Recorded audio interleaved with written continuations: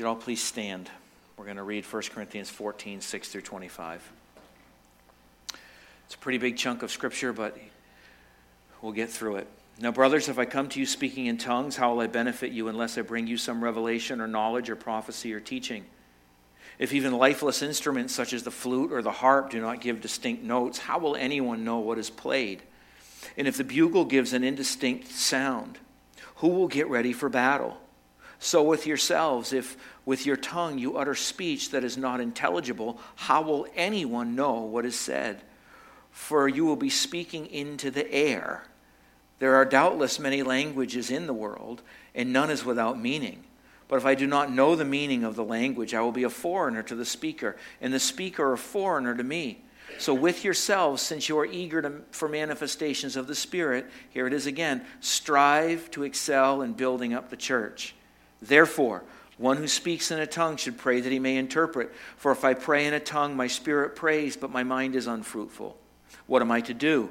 I will pray with my spirit, but I will pray with my mind also. If I sing praise with my spirit, but I will sing with my mind also. Otherwise, if you give thanks with your spirit, how can anyone in the position of an outsider say amen to your thanksgiving when he does not know what you're saying? For you may be giving thanks well enough, but the other person is not being built up. I thank God that I speak in tongues more than all of you. Nevertheless, in church, I would rather speak 5 words with my mind in order to instruct others than 10,000 words in a tongue. Brothers, do not be little children in your thinking. Be infants in evil, but in your thinking be mature. In the law it is written, by people of strange tongues and by the lips of foreigners I will speak to this people. And even then they will not listen to me, says the Lord. Thus tongues are a sign not for believers, but for unbelievers. Well, prophecy is a sign not for unbelievers, but for believers. If, therefore, the whole church comes together and all speak in tongues, and outsiders or unbelievers enter, will they not say that you are out of your minds? But if all prophesy and an unbeliever or outsider enters, he is convicted by all, he is called to account by all, the secrets of his heart are disclosed, and so falling on his face, he will worship God and declare that God is really among you. This is God's word. You may be seated. Help us, Lord, this morning to understand what we have before us, and that Jesus may be glorified. In his name, I pray. Amen. I've titled the message this week, A Healthy Community. A Healthy Community. And I want us, as we take the next 30 minutes or so, to kind of walk through this. We've got a big chunk of scripture that we're looking at, but I think that we can work through it fairly well. I want us really to be focused on to be or to become lifelong followers of Jesus. Those healthy disciples working within this world that God has placed us. We need the whole body engaged. And not just like the whole body as we see here, but the whole body, mind, soul, and spirit, everything working together. We need the whole body engaged, both personally in my life and then corporately as a community of believers where he sets us down. We have to be working in that context if we're going to be operating in a healthy way in this world. You see, our success as a community of believers is actually birthed out of our personal quiet time and commitment and devotion to God and his calling throughout the week. We come together here. Our gatherings are once, if we are blessed by that, sometimes twice a week. More often than not in the culture that we live in, it's even less than that. Again, as I've said twice this morning, it seems that it is very, very easy for us to get to church, and therefore it is very convenient for us not to go. And more often than not, the average churchgoer goes twice a month, is what is counted as a regular attender, but that's for another time. We have to understand that because our gatherings are that way together as a corporate body, we cannot think that that is sufficient for our health. That's why our personal time with ourselves, at home, with our family, devotions and all of those things put together with our corporate gatherings are essential for our growth. It can't be the end all just to show up here for an hour on Sunday and think that we're going to be okay. Nor can it be an end all that I can have 15 minutes 5 days a week at my own little quiet time at home in the morning. We can't do it that way. It has to be the outworking of who we are when we gather together for the betterment of each and every member, and then the overall community that we are put in as a person who follows Jesus. In doing so, we seek to grow together.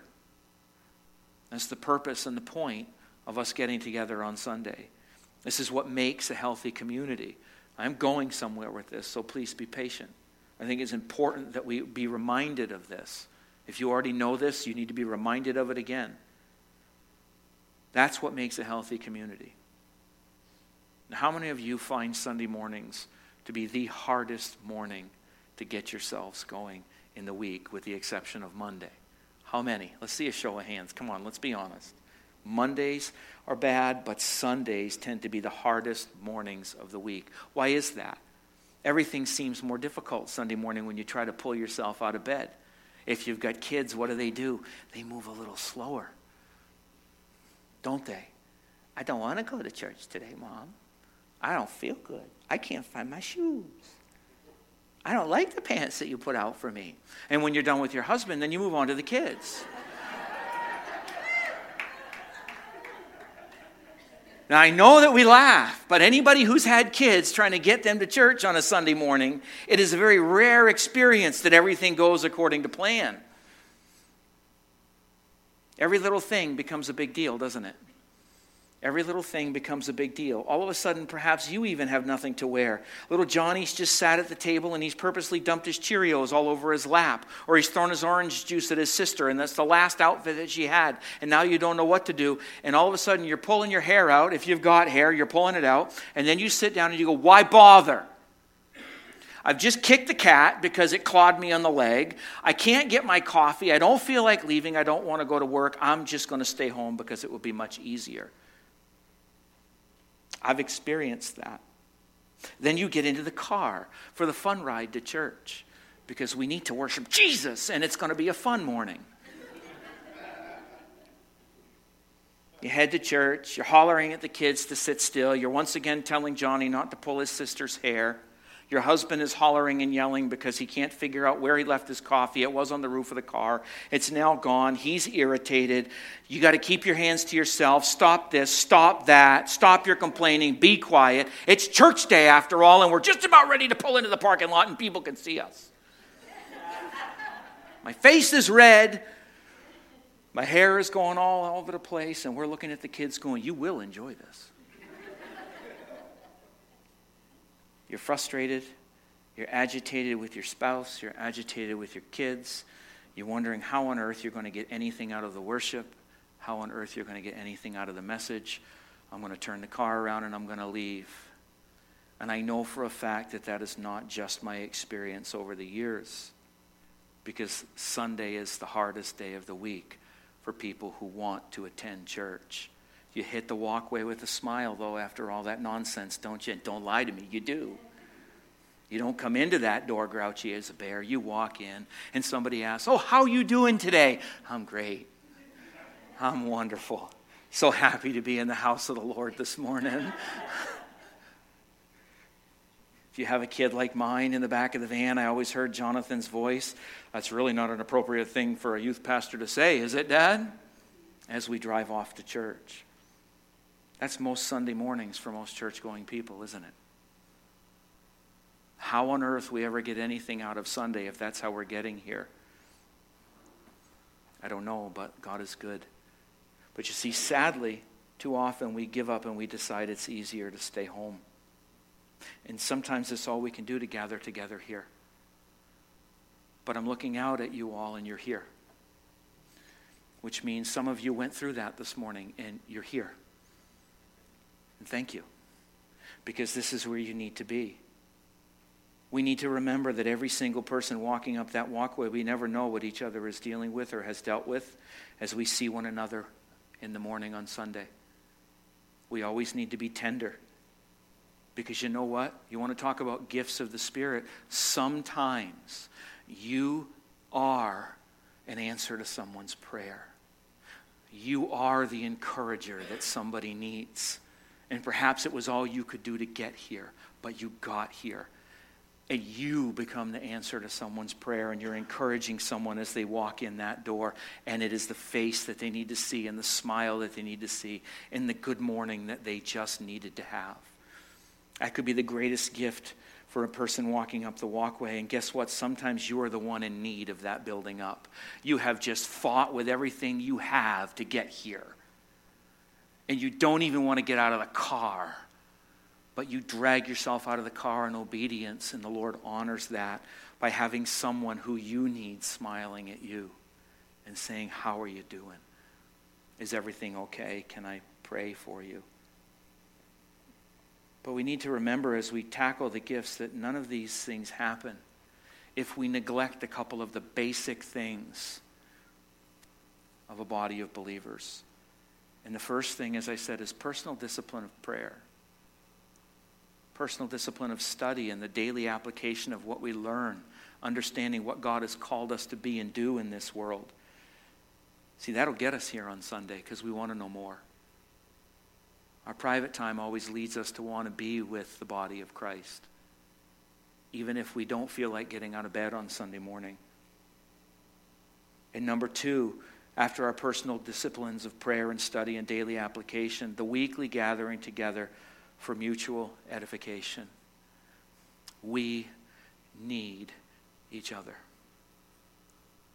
We need each other. You see, I don't have any patience, frankly, for people who say, I don't need to be in church. I can worship Jesus wherever I want. I love you, but that is not how we are wired, and it is not the biblical notion. We need each other. We are wired to be in community, but we are also wired to be built up personally. You see, Paul talks about the gifts in exactly this way. He talks about the gifts on how they impact us personally in our own quiet walks, and then how they build up the body as a result of how we are being fed personally, to how the Lord uses them, most importantly, frankly, to impact, guess who? The non-believer, the outsider who shows up on a given Sunday. But none of this happens if we isolate ourselves and figure that we don't need to be here, that we can do well on our own. See, that's a tool that the enemy uses quite effectively in the Church of Christ. That I'm just fine all by myself. I have Jesus and I have the Holy Spirit. I have some news for all of us. Jesus had 12 guys that went with him.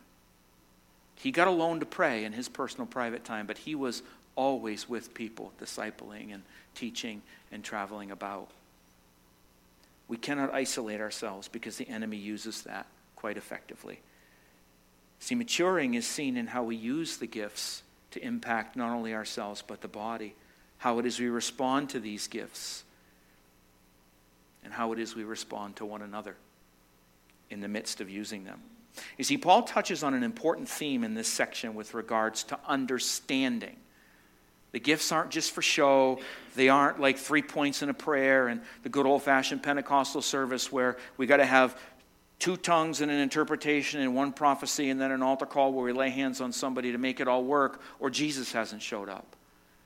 As I said in my prayer, each one of you, if you belong to Christ, have the Holy Spirit in you. He's already here. We don't have to invite him in. He showed up with each one of you because he dwells within us.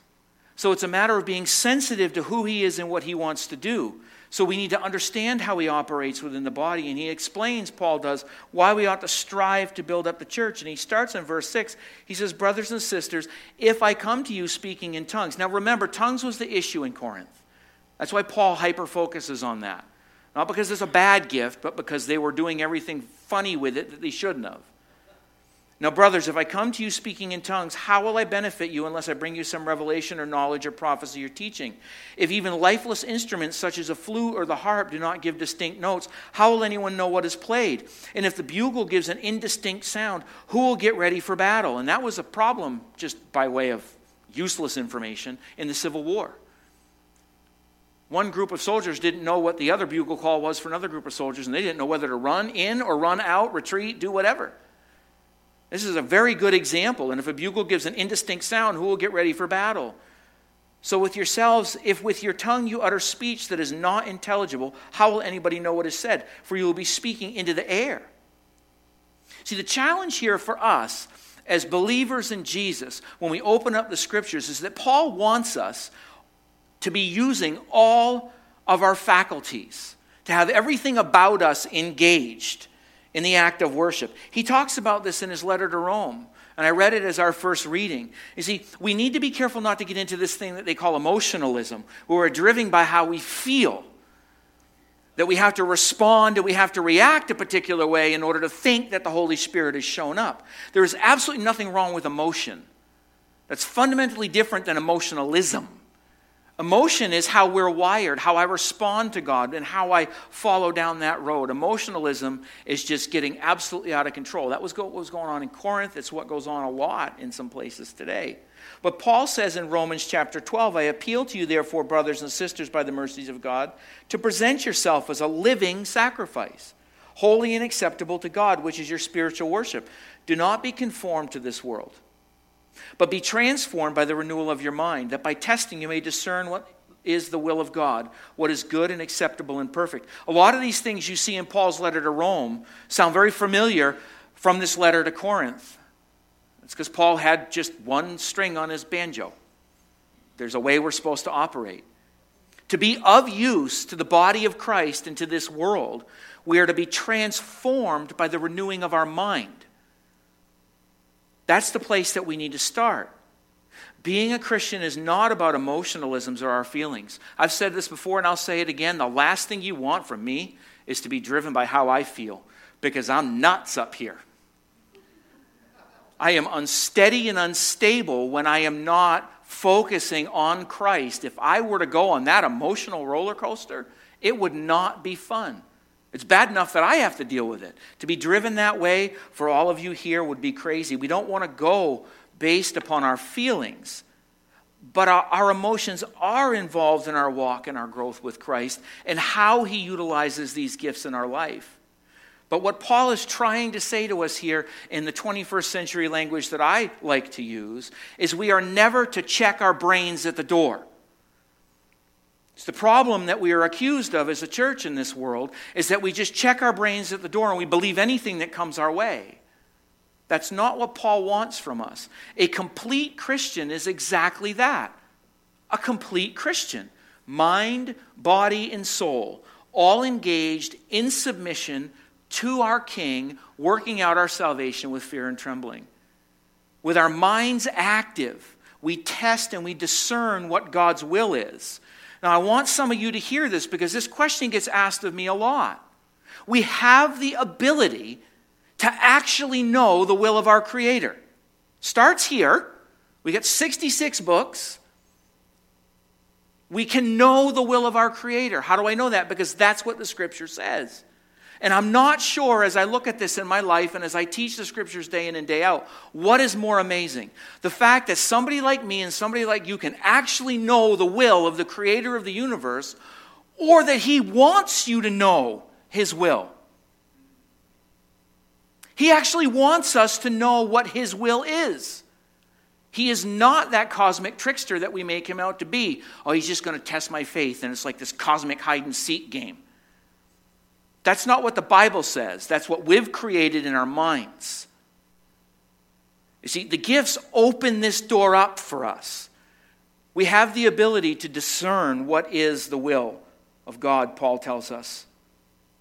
See, it's always in line with the Scriptures. We discern what is good. We discern what is acceptable. We discern what is perfect. 1 Corinthians 14:13. Therefore, there's that word again.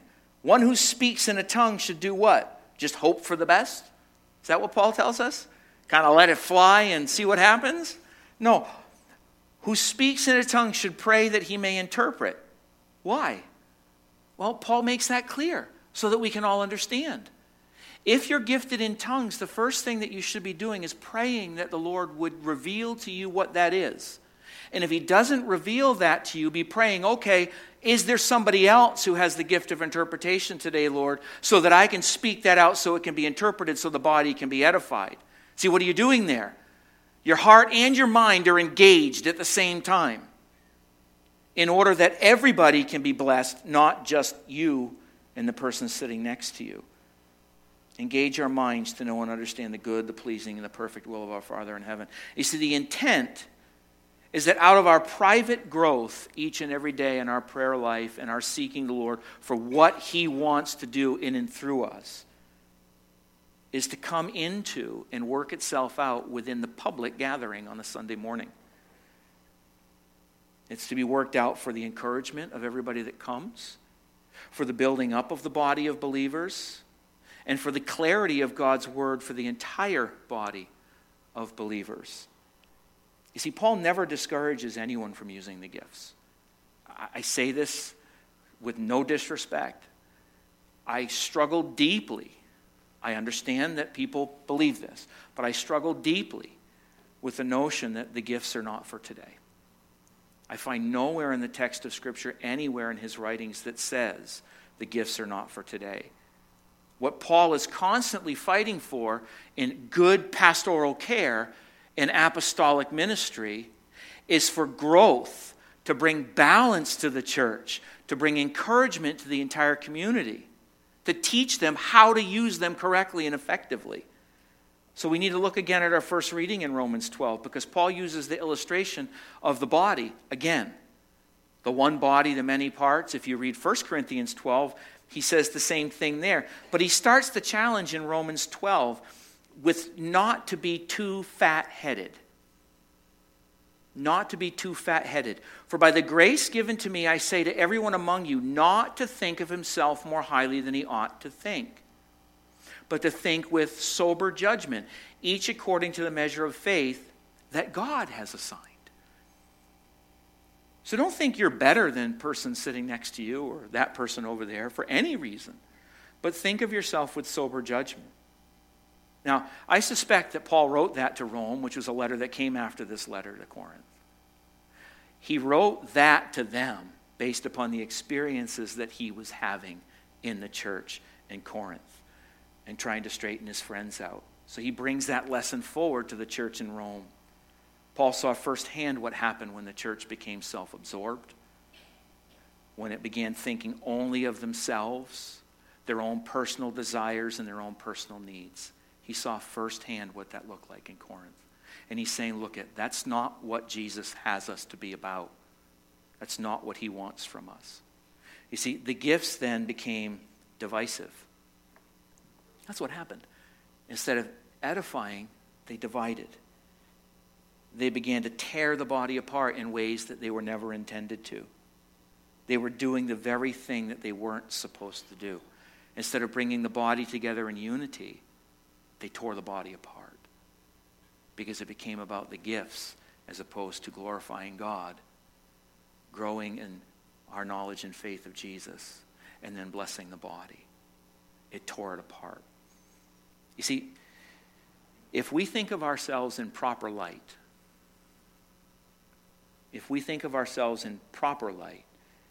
that it is by grace that we are saved through faith. Andy prayed it this morning. It is by God's grace that we stand. Through faith in Christ, each one of us ought to be just a little bit slower to think too much of ourselves. See, I can be boastful, but the problem is I know the blackness of my own heart. You don't. Thankfully, because I'd be out of a job tomorrow. But I know the blackness of my heart. That slows me down. Just a little bit. Just a little bit. I hope it also makes me a little bit quicker to extend grace to people. And I hope it makes you a little bit quicker to extend grace to people as well. Because you see, grace is a gift of God as well. To those in our lives that fall up short. You see, Romans 12, 4 and 5, for as in one body we have many members, and the members do not all have the same function.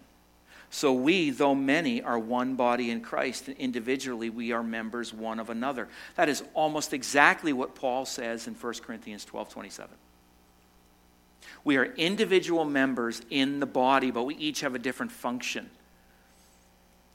We would have no power, no fans, no lights, no nothing, if one particular person didn't exercise their ability and their gift to pay the bills, to balance the books, and to make sure that we are running here. And it ain't me. I have trouble putting my name on a credit card receipt.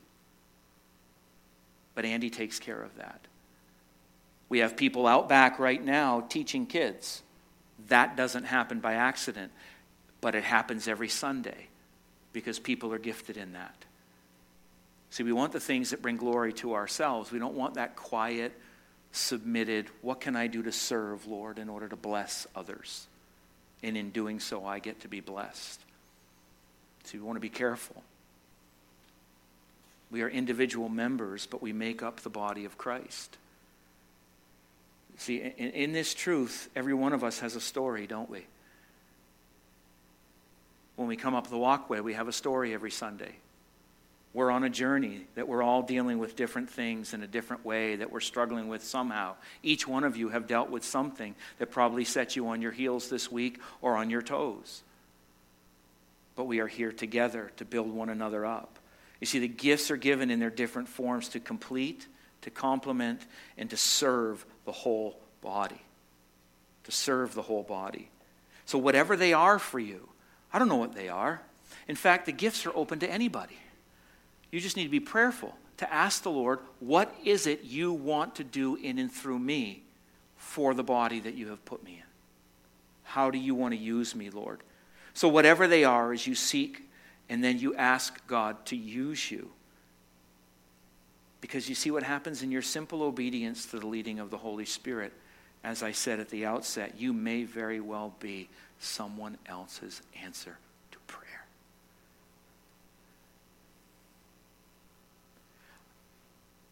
If we would think for a minute about the divine appointments that we have throughout the week, that we never even realize that's what they are. You have no idea if your smile is what carries a person to break time, or if your encouraging word is what helps them over that bump in the road, or that 2 minutes of time to offer them a cup of coffee or a water. We think we need to have this big M80 firecracker explosion for God to use us. No, I'm sorry to say to you, 99.9% of the time it is in the quiet moments of your life where you are simply obedient to the simple things to say, how can I help this person? What can I do today, Lord? You see, tongues are awesome. Prophecy's awesome. But sitting next to somebody and saying, can I pray for you? I don't even know what you need prayer for, but I just feel led in my spirit to pray. I don't even need to know, but I want to be obedient. See, that's where the work's done. That's why it's important that we sort these things out. And frankly, as much as I irritate people, that's why the church can't be a circus and all about me. Because it turns people off. It doesn't provide the opportunity for the Holy Spirit to work in people. And that's what we're about. Every song that is done here is for that purpose. It's not to make you happy. It's to bring you to a place of holiness before Him. And the simple act of an obedient worship team to be up here to do those things, to help all of us walk into that place, prepares us for what God has for each and every one of us. So the big earth-shattering kaboom, more often than not, comes when we are very simply someone's answer to prayer.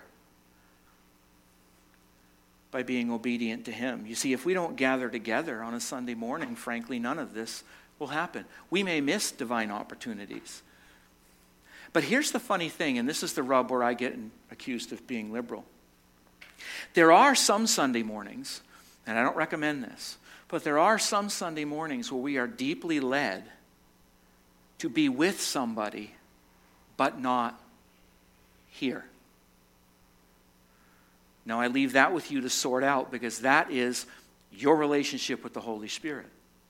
Because sometimes somebody might deeply feel led to be with somebody who wouldn't come here, so the Lord's using you to be there. I don't recommend that to happen every weekend, and that better not become an excuse. But I know that happens at times. That's why our personal time is very important. So that's just an aside that I would help us to ponder. You see, perhaps being an answer to someone's prayer edifies them, it builds them up, it encourages them, and it increases their faith. Perhaps that poor person was holding on by the tips of their fingers to the altar of God, and your encouragement helped them hold on a little longer. See, it's for both those within and without the church, and I have to move a little quicker here.